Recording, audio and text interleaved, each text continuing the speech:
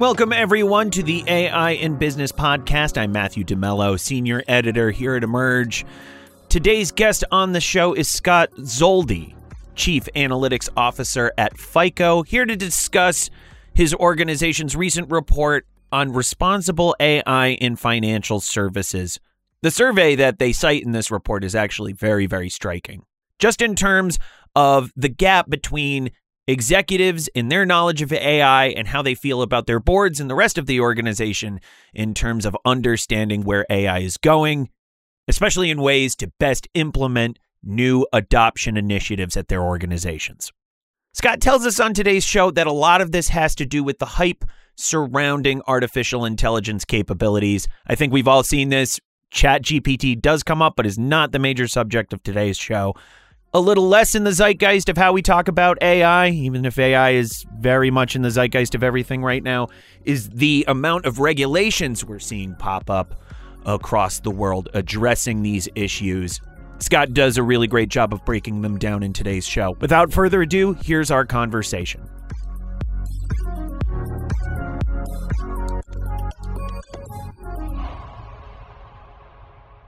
Thank you so much, Scott, for being on the program with us today. It's a great pleasure. Thank you. So beginning with this report on AI responsibility among financial services organizations from FICO, why do so few financial services organizations feel as though they've achieved AI maturity at this point? The number is very low, almost in single digits. Yeah, it's kind of surprising, actually, right? I think 8% said that they consider themselves mature when it comes to responsible AI. I think there's a few factors. Factor number one is that there aren't many playbooks for this. I think the piece parts the financial services organizations understand, but they really need to kind of organize themselves around a standard which would be applied across the entire financial services organization. And that takes energy, right? There's a lot of different models being developed. There's lots of different opinions. And so this one model development governance standard, which the company will embrace, right, and develop their AI around, is really hard. It's very transformative. I think the other thing that it is a challenge in today's day is just all this sort of AI hype that's out there, right? So, they're constantly being bombarded with the newest and latest technologies, which, divert people's attentions away from kind of focusing on the brass tacks of building models that are robust and explainable and ethical and auditable, which, is a little bit maybe less exciting. Yes, we're going to actually, touch on your larger feelings with ChatGPT in a future episode. But just to kind of use that as an example for right now in terms of what you're talking about with hype and how these technologies end up being abused, even though they have clearly noble purposes.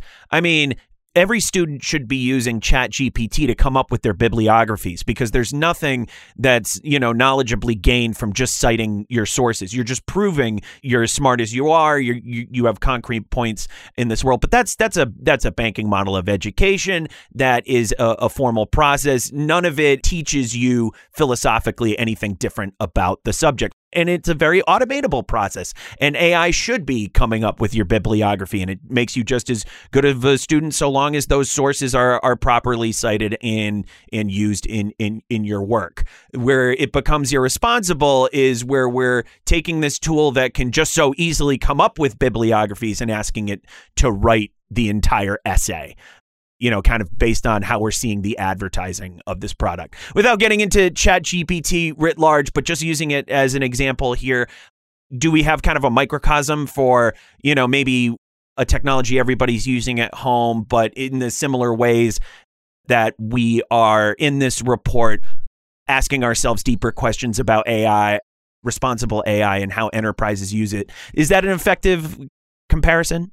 Yeah, I think it is an effective comparison. And I think, one of our challenges that we see in the report is that many of the financial organizations say that their C-levels and their boards don't understand the importance of responsible AI, right? And so very often, right, what is, popular in the, popular press becomes, questions like, why are we not using deep learning, right, for, these very, very critical sort of decisions, or why not using things like ChatGPT? And so I think that is not helping for sure, right? To kind of really have that dialogue around, the importance of responsible AI. And some of that is getting the support from at the board and at the investment level.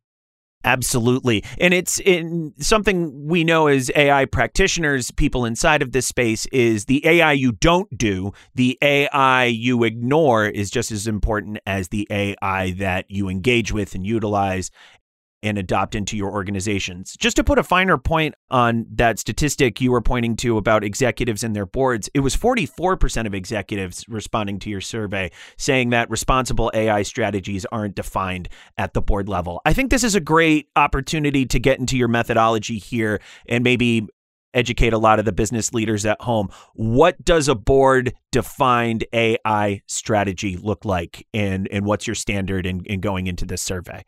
Yeah. So from a guideline perspective of kind of the main sort of tenets, the way we look at it is, there are kind of made four major categories. One is, building models that are robust, those that can, handle, in a production environment where, data may drift and behaviors may change because, the data that we build the model on and the data that is used in a production or operational environment can shift. And there's a lot of work to build models that hold up during kind of shifting economic times or financial times. And so, building the model correctly, right? There's so many people that want to use auto ML or, quickly just spin some data through open source sort of trainer in an hour or overnight and call it a model. But, models that impact people take a lot more work to make sure that they're fully understood from a, robustness to stability perspective. And so that brings me to like part two. Part two is they need to be explainable, but moreover, interpretable, which means that, we really need to understand very concretely what is the model learning and what drives those decisions. And very often we talk about these sort of AI or machine learning models as a black box. And that means that no one really knows, right? So they apply algorithms on top of that to try to, glean out maybe an explanation that might be plausible, might not be plausible. And, I like to refer to those explainable AI algorithms as, good, bad, and ugly, because it's all of them provide different answers, right? And so, focusing on an algorithm which is interpretable, where a data scientist and a governance team and a regulator go look at what drives this model and ask questions about whether that's reasonable or not and safe is important. And then third piece, right, ethics, right? Is the model ethical? Does it have a different sort of impact on different types of consumers than other types of consumers, right? And what is the methodology to do that? Well, part of it is to really deeply understand what drives the model and see, does a particular learned behavior, let's say between number of late payments and total mortgage balance, have a very large impact on the model? And that might be fine, right? But it might impact certain types of consumers differently than other types of consumers. And it's an ethical AI question.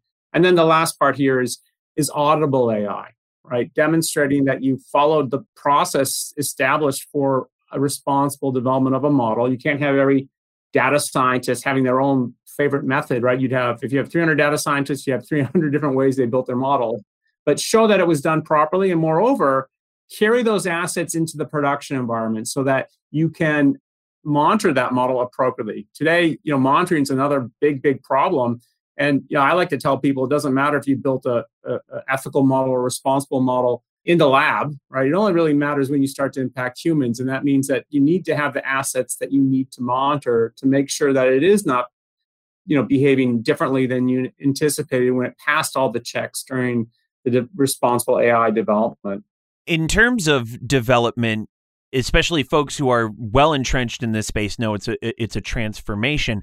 That said, there only seems to be a handful of doorways of first use cases that are that front door into that transformation. And often they call it transformational because it ends up looking nothing like that first use case by the time that you've got a full-blown in-house AI adoption project in order from your initial business problem.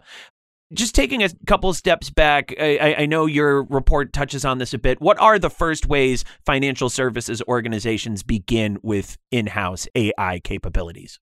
The very first steps are really to kind of survey, what AI or machine learning is being used within an organization, And so, that is to basically kind of survey, all the different methodologies that are being used.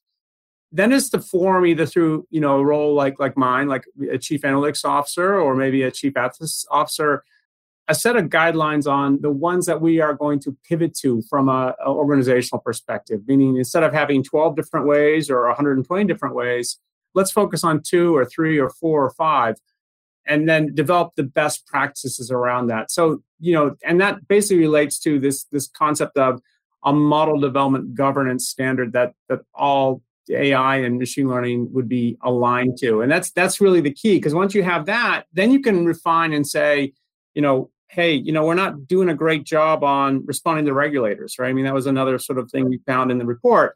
Okay, let's focus on doing better there, right? And so instead of, then you can bring the weight of the organization and all the brilliance that is in their data science teams on a singular problem versus having it diffused across many different ways of trying to solve that problem in the organization. Of course. And it's worth noting, because I think in that answer, you've done a great job of telling our audience how it should be and giving them a lot of best practices. Just in terms of the responses to the survey, almost 3/4 of the executives in the survey responded that the principal benefit, and I want to say this is kind of that front door use case I was talking about before. Tell me I'm wrong. But the principal benefit they've seen in AI is through customer experience. We're seeing this in terms of Emerj, and Dan will have no problem with me saying this, our head of research, Daniel Fagella, that customer experience a lot of times centered somewhere around the call center is that front door to using AI and making that a more broad in-house project for adoption. Tell us a bit about why this is such a huge case in financial services. Is this, especially from what you're seeing in the report, is this still being driven by residual reactionary pandemic forces, I think, which has been the popular assumption, or is something larger going on here now that we have enough of the pandemic in the rear view? So I think a pandemic is part of it, and there's a larger view. So, during the pandemic, we went very digital. Right. And so many can, count in multiples of years now, the last time we walked into a branch and talked to a human face to face about, let's say, our financial services status. And so many things are digital, which means that, consumers are now interacting through these digital means.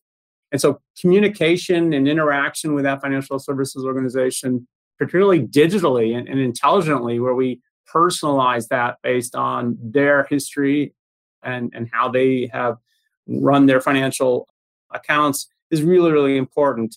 I think the other thing that's larger, probably the larger theme, is we are seeing more and more that AI regulation is taking hold. And the U.S. has been behind the ball here, right? You have GDPR in Europe. You have the high risk AI definitions of things that where AI models may or may not be appropriate based on regulators. And just recently, right, we had in the US, we had the blueprint of the AI Bill of Rights in October of 2022. And the White House just yesterday put out an executive order around advancing racial equity and really focusing on, what algorithms could do better and maybe algorithms to avoid. And so I think the populace that is impacted by these digital decisions are becoming more and more informed about the fact that there is a difference, right?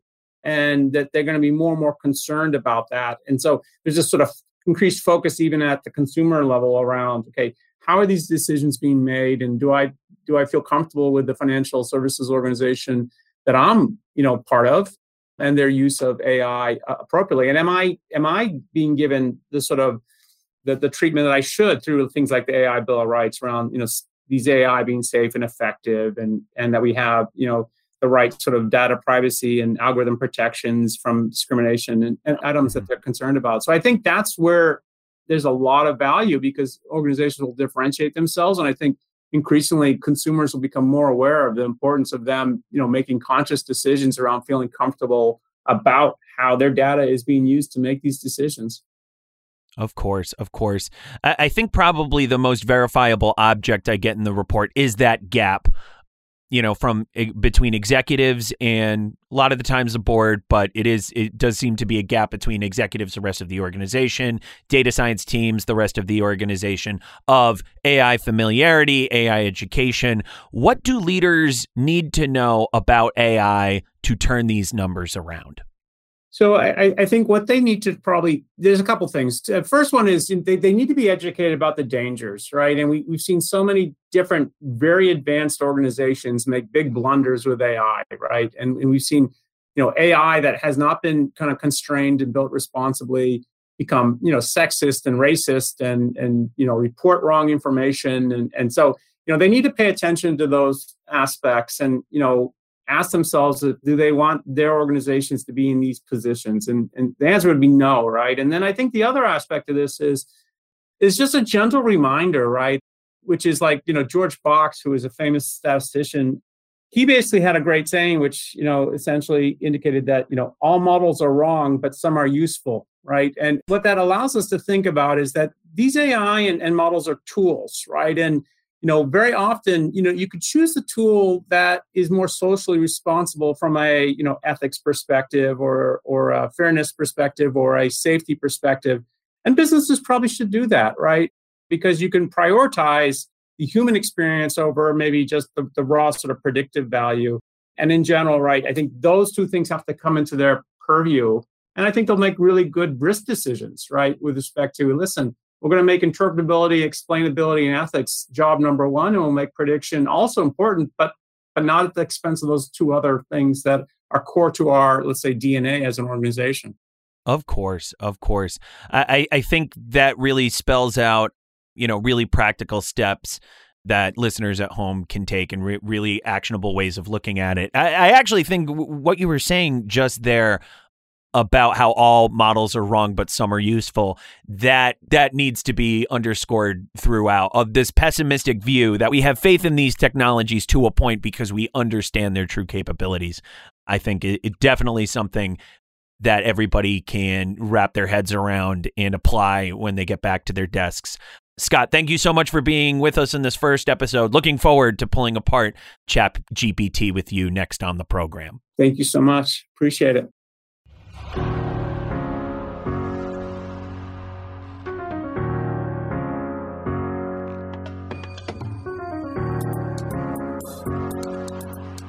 I think Scott's response, now that I'm looking back at this whole episode, to the question I had about the first ways that financial services organizations usually get started in these spaces. I know we touched on the very popular first use case, that front door that I referred to, that we see in a lot of customer experience. It's a large part of the reason that a lot of financial services organizations get started in an AI. But just how he laid out the process from surveys and their methodologies, and how this is becoming a more broad use case for responding to regulation and in compliance, I think is very, very telling for the folks at home. And definitely puts a different spin on a lot of the approaches to AI, how boards might be thinking of AI, which I know we addressed primarily in this episode in terms of zeitgeist hype, and I don't think any of that needs to be repeated. On behalf of Daniel and the entire team here at Emerj, thanks so much for joining us today, and we'll catch you next time on the AI in Business podcast.